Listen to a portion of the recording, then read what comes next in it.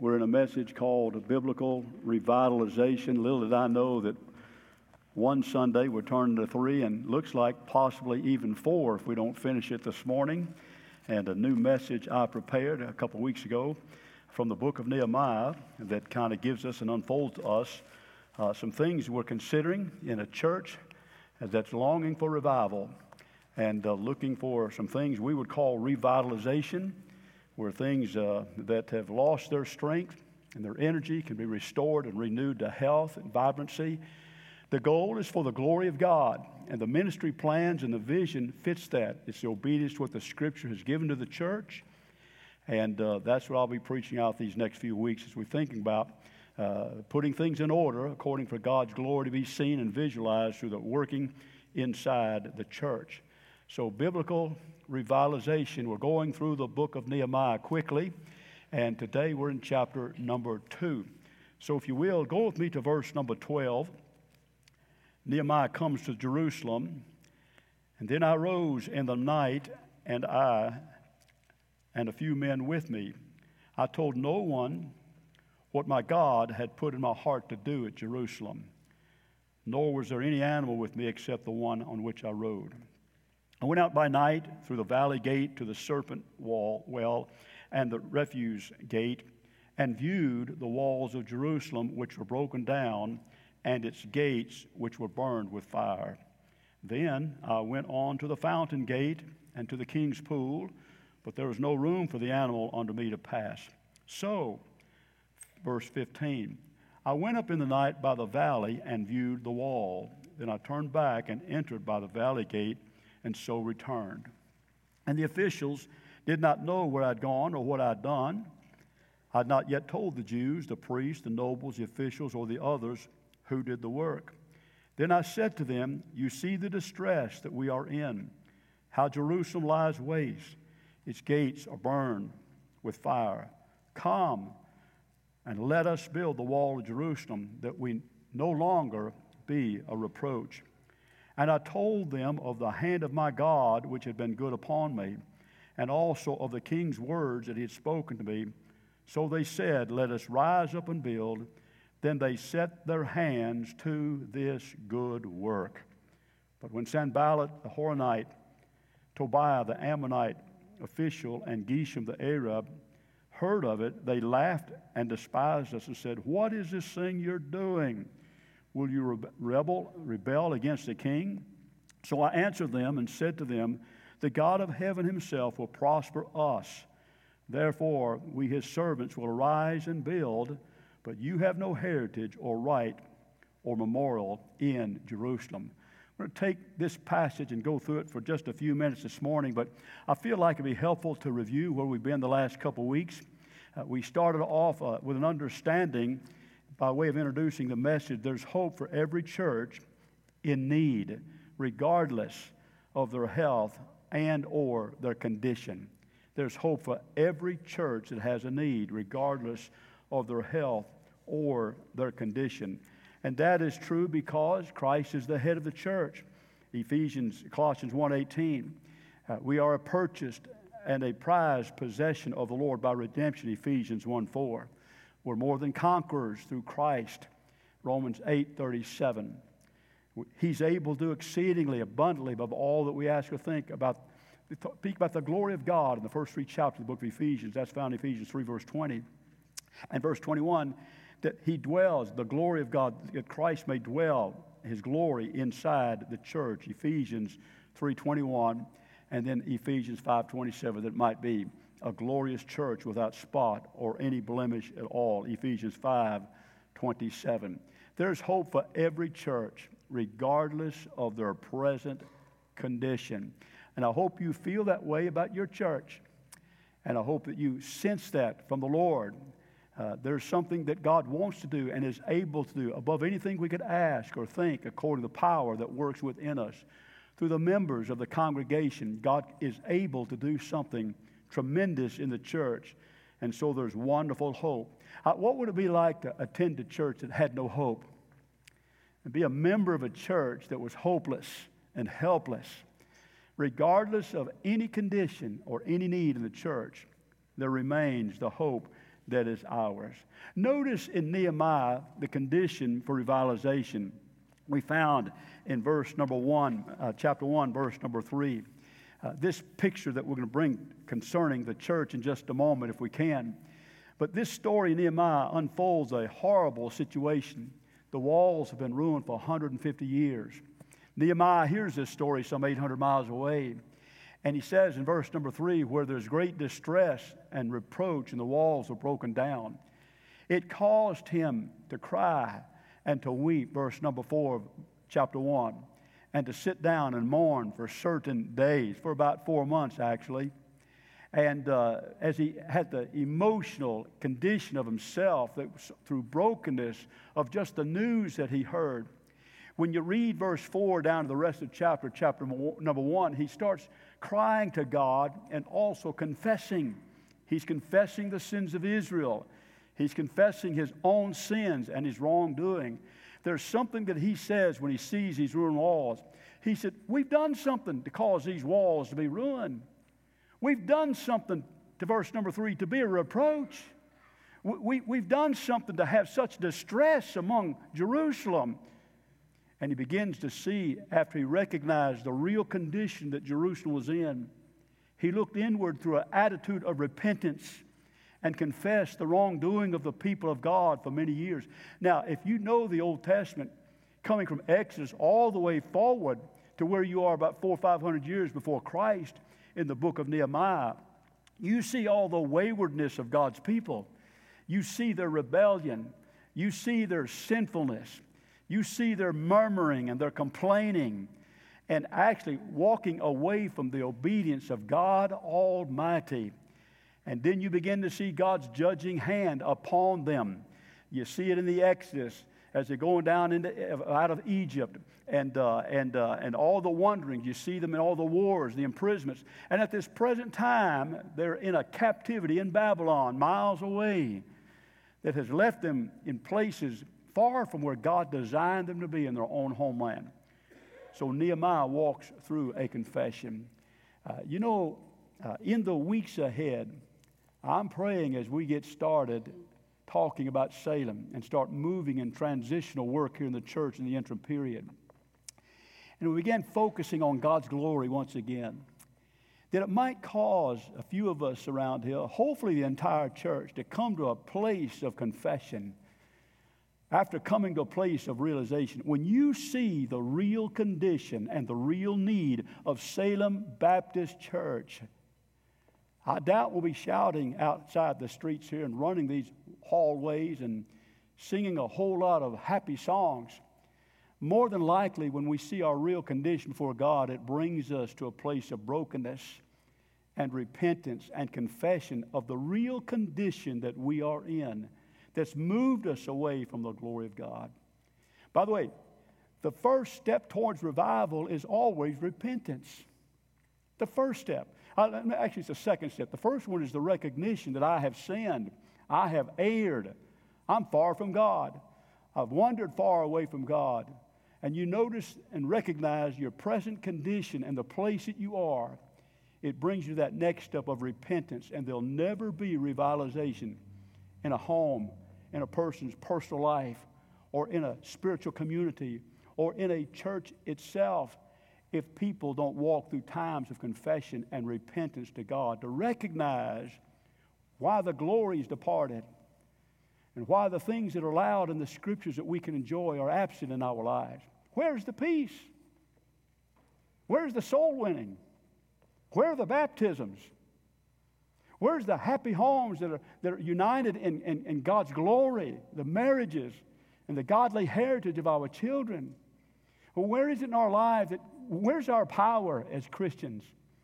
Where's the real obvious presence of God moving and flowing through us? When we recognize a real condition, we begin to ask ourselves, what is it? So we noticed last week it brought them to a confession. And then it appeared in the first part of chapter 2. Nehemiah began to realize there's something he needed to do beyond confessing. He needed to make a turn and start doing something different and make a difference. And so he started gathering some help from the outside. You notice that. And we noticed in our text last week, after the cry and confession, he had some connections toward his revitalization. He talked with the king and talked with the queen, and he talked to other men to join him in this journey. He talked to Asaph, the keeper of the forest, that he could collect wood, and he got outsiders to begin this journey of revitalization. That even before he got to Jerusalem, the plan was being developed. But then notice, in verse number 12, we begin seeing the fourth thing, and that is the consensus for revitalization. And that's the lesson I want to bring to you this morning. There's a consensus among the people to rebuild these walls. Notice the connections were on the outside of Jerusalem. These were people that weren't even ever a part of Jerusalem except Nehemiah himself. Nehemiah never lived in Jerusalem himself. He was a Jew. His ancestry was from Jerusalem, but his heritage as he grew up was far away in other provinces, other lands. And so 800 miles away as an outsider, he journeys back towards Jerusalem. He gets a connection from the king and the queen and other men to go with him, and he's gathering people that as he walking through the places with the governors, he has to make connection with the governors as he passes through there, and he's going through the forest and making sure he's got permission to cut the wood and the timbers that are needed to do the work that he needed to revitalize. But when you come to chapter 12, he's now inside Jerusalem, verse number 11. Look at it. So I came to Jerusalem. I've been here 3 days. And notice what happens as he begins a consensus with the congregation. Now he's talking to the people inside Jerusalem. And by the way, same process you see here in Nehemiah fits very well the transition process that can happen at Salem Baptist this coming year. There not only needs to be the connection with the outside, but there needs to be the consultation or the consensus from the people within the church. Look at you in these few passages here. We read these next few verses. These are the people on the inside. And for a church to be revitalized, there has to be consensus with the people that are sitting in the pews. There has to be a consensus. There has to be involvement. There has to be considerations. There has to be some decisions that we made among the congregation. And so the consensus is being developed here. So I hope that you'll take good note and understand what this looks like when we talk about the consensus that is needed for revitalization inside of a church. Similar process that will involve ourselves here at Salem Baptist. Notice, if you will, the consensus that was needed. Look in verse number 12. I rose in the night, and I have a few men with me.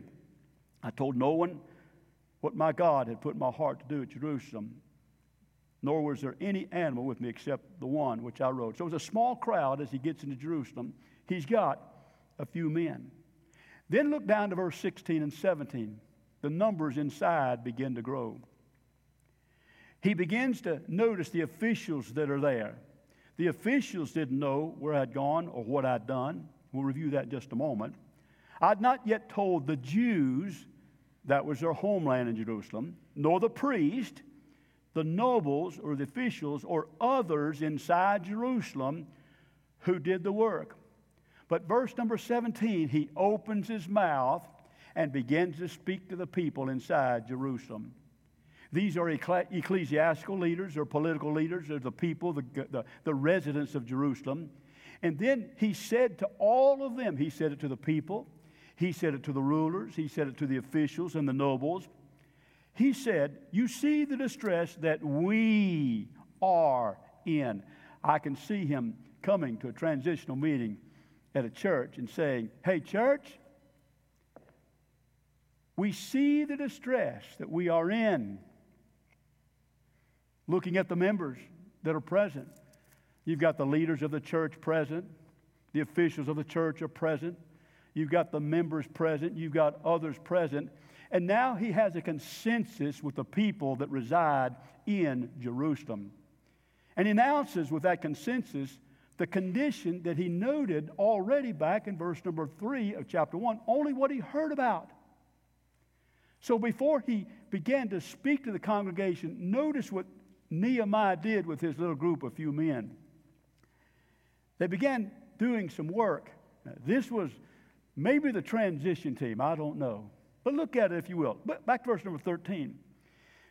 And those that were with me, he said, went by the night through the valley gate to the serpent well and the refuse gate, and we viewed the walls of Jerusalem, which were broken down, and its gates, which were burned with fire. We continued riding by the other gates in verse number 15. In the night valley, we also viewed the wall and turned back and entered by the valley gate, and so we returned. And then they went back in the center of the officials and began to tell them what they had seen. Notice what is happening with this consensus. It's something that will happen our journey these next couple months. And that is, they began taking an assessment of the real condition there. They'd only heard about it in chapter 1. But now they're seeing it firsthand. They got a better picture of it. They viewed the walls. That word viewed in our Hebrew text, it's like probing and looking closely into a wound. That's the word viewed there. We looked into the brokenness. We looked into the tears and the separations. We looked into the effect it was having, and we studied and we viewed. He didn't do that in chapter 1. But now he's taking the time that he needs to carefully assess the condition of Jerusalem with his own eyes and the few men that were with him. And they viewed how important it is to have assessment. I think it's good. My wife and I have been married 48 plus years. And time to time, you know what we sit down and do from time to time? We have an assessment. Baby, where have we been? Baby, how much do we have? How fruitful is this happening? How productive are we? Is our money making any money for us? How much do we have? And we begin to assess the condition that we're in. Sometimes it's on the physical side as to how we're doing in our physical journey, in our health and so forth.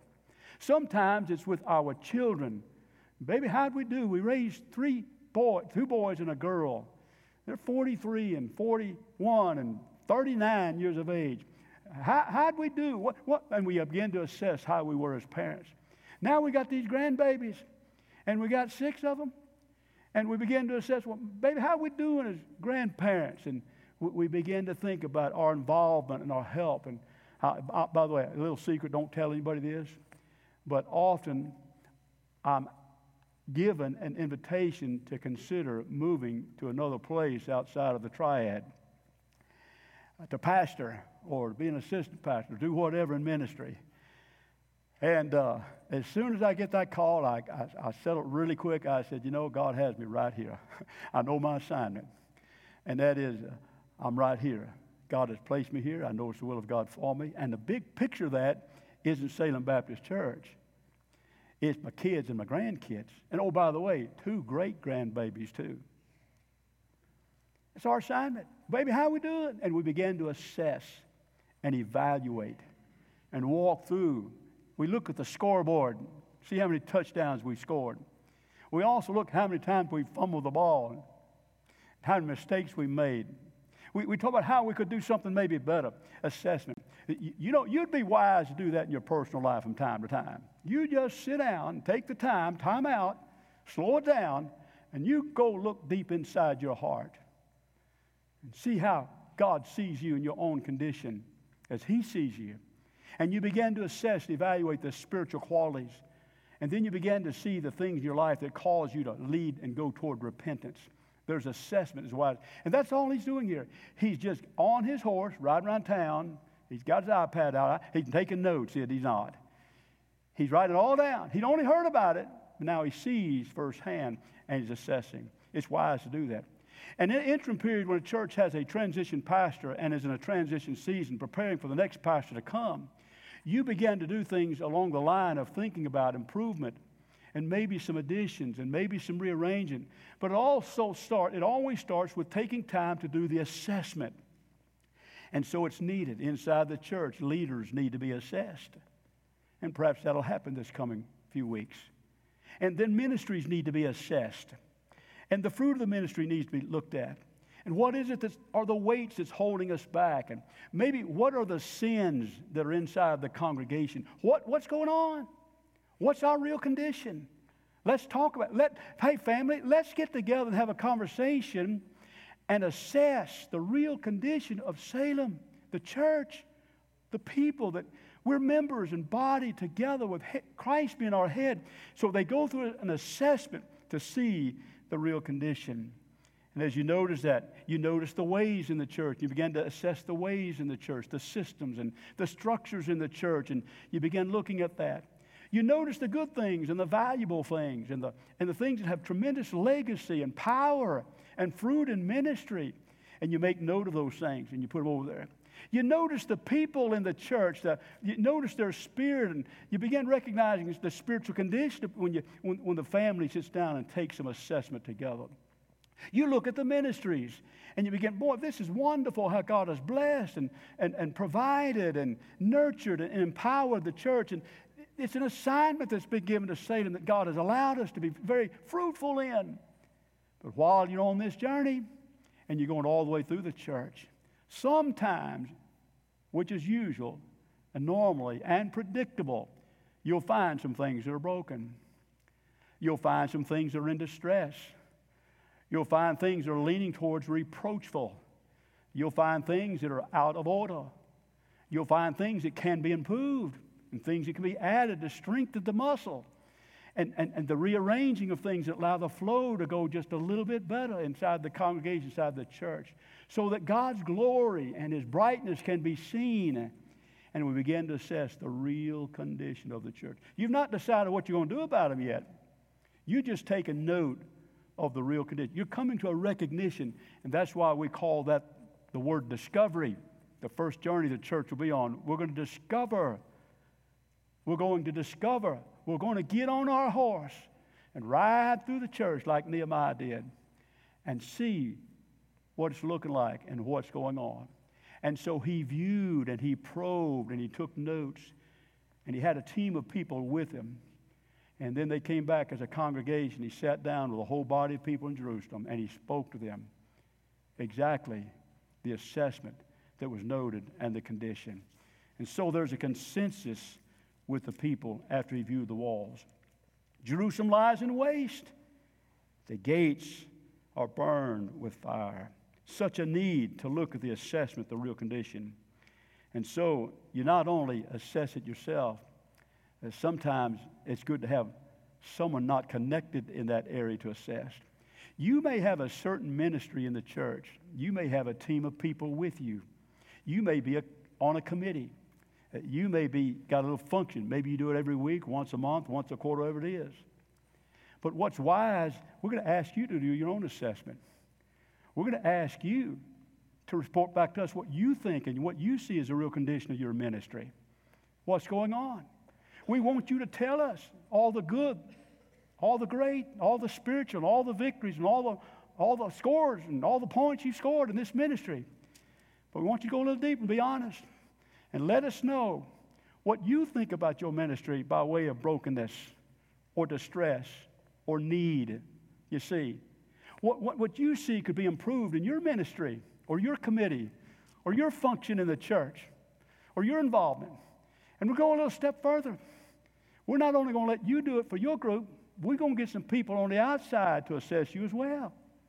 And they're going to look in, and they're going to give you their assessment of what's going on. I think that's good. By the way, you did some of this about 4 months ago. I got 62 pages in my office from your comments. You did some assessing around here, personally assessment. You wrote some notes, and you began giving your opinion about this ministry and this function and this worship and all these things. We're going to review some of that again in a way that's helpful for the church. Family, let's talk about the condition of our church. We're not giving the answers yet. We're just drawing a consensus. We're going to view the walls. We're going to ride the horse, and we're going to take note. Hopefully, we can really see the real value, the real condition that the church is in. And I introduced you to something I thought in this journey, how helpful this is. You don't have to fear this thing. You don't have to be afraid. I'm here to hold your hand and walk you through it. I'm going to show you how you can do this peacefully. You're going to enjoy this journey.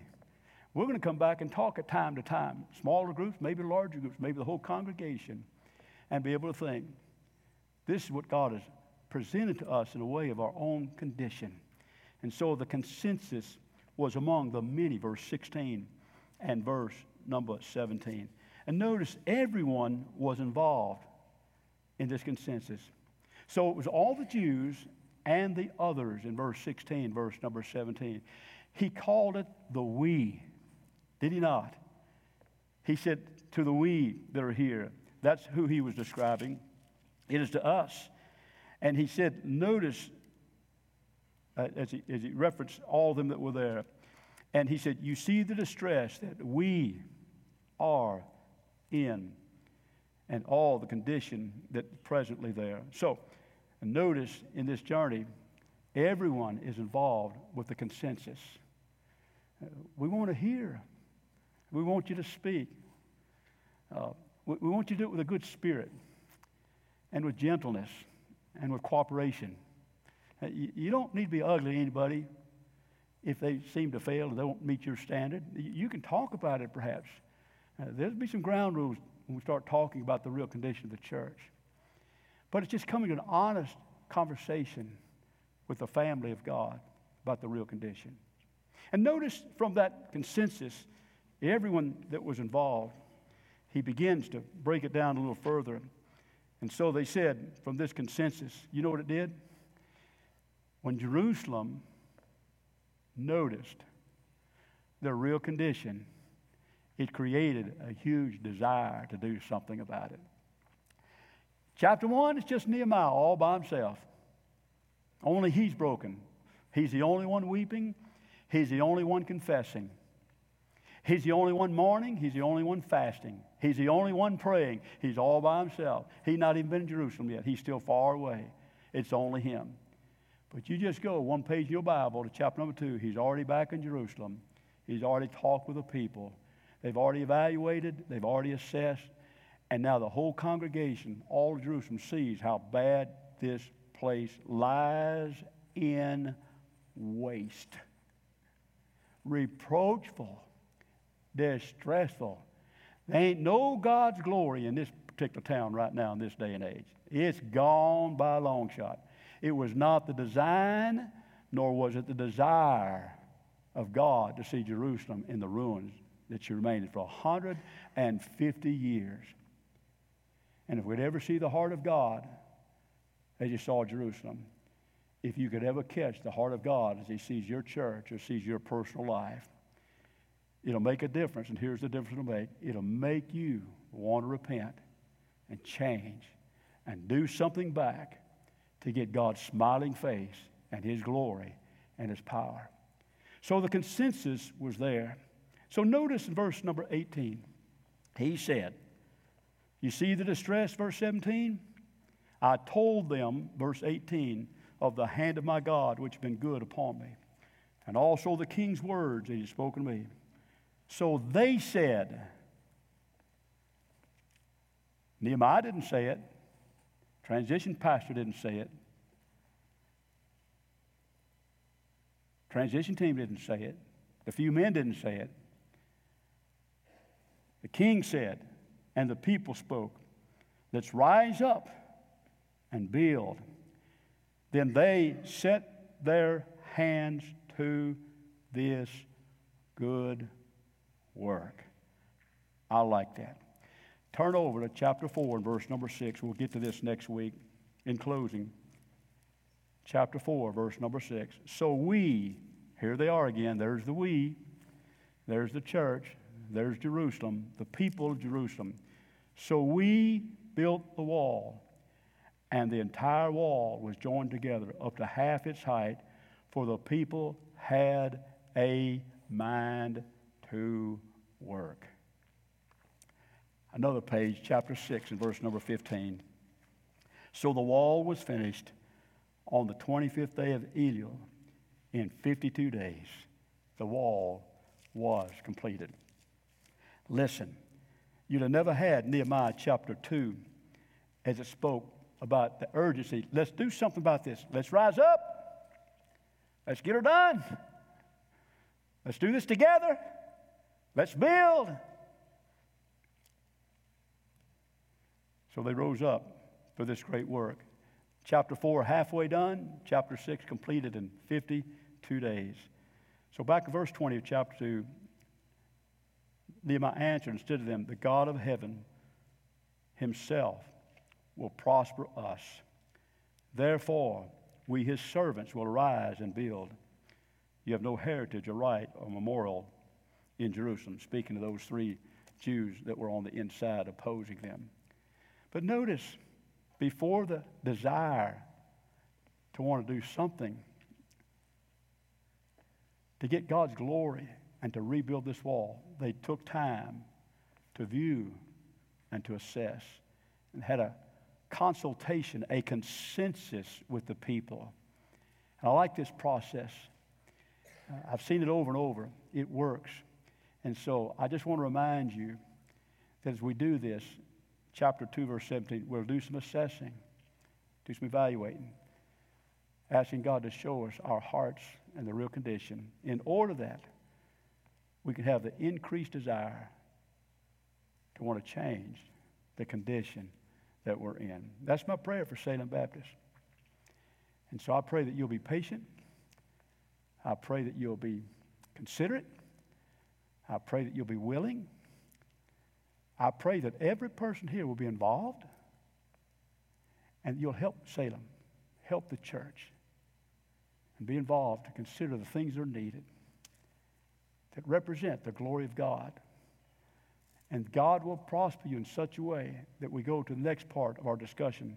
We begin to see the discerning things that are needed for the wall to be built. That'll be the lesson on next week. Father, speak to our hearts as we continue in our transition period here these next few weeks. I pray that the Spirit of God will fall upon the congregation in a way that will help them to see their real condition, to walk through a time of repentance, the consideration of change, and a return back to your glory. Father, I pray that you would allow Satan, such as Sanballat and Tobiah and Geshem, the opposition to be refuted and opposed from the church rising, to be strengthened and helped, to be improving, and to finding things that are needed in the ministries here that will help the church be stronger and ever better. I pray the church will prosper, like we read in verse 20. I pray there'll be great success. I pray there'll be much more fruit than ever before if we can ever be successful in this first journey on the horse and evaluating and assessing honestly with each other the condition and the need that allows us to be so hopeful because of the great God that you are. In Jesus' name, amen.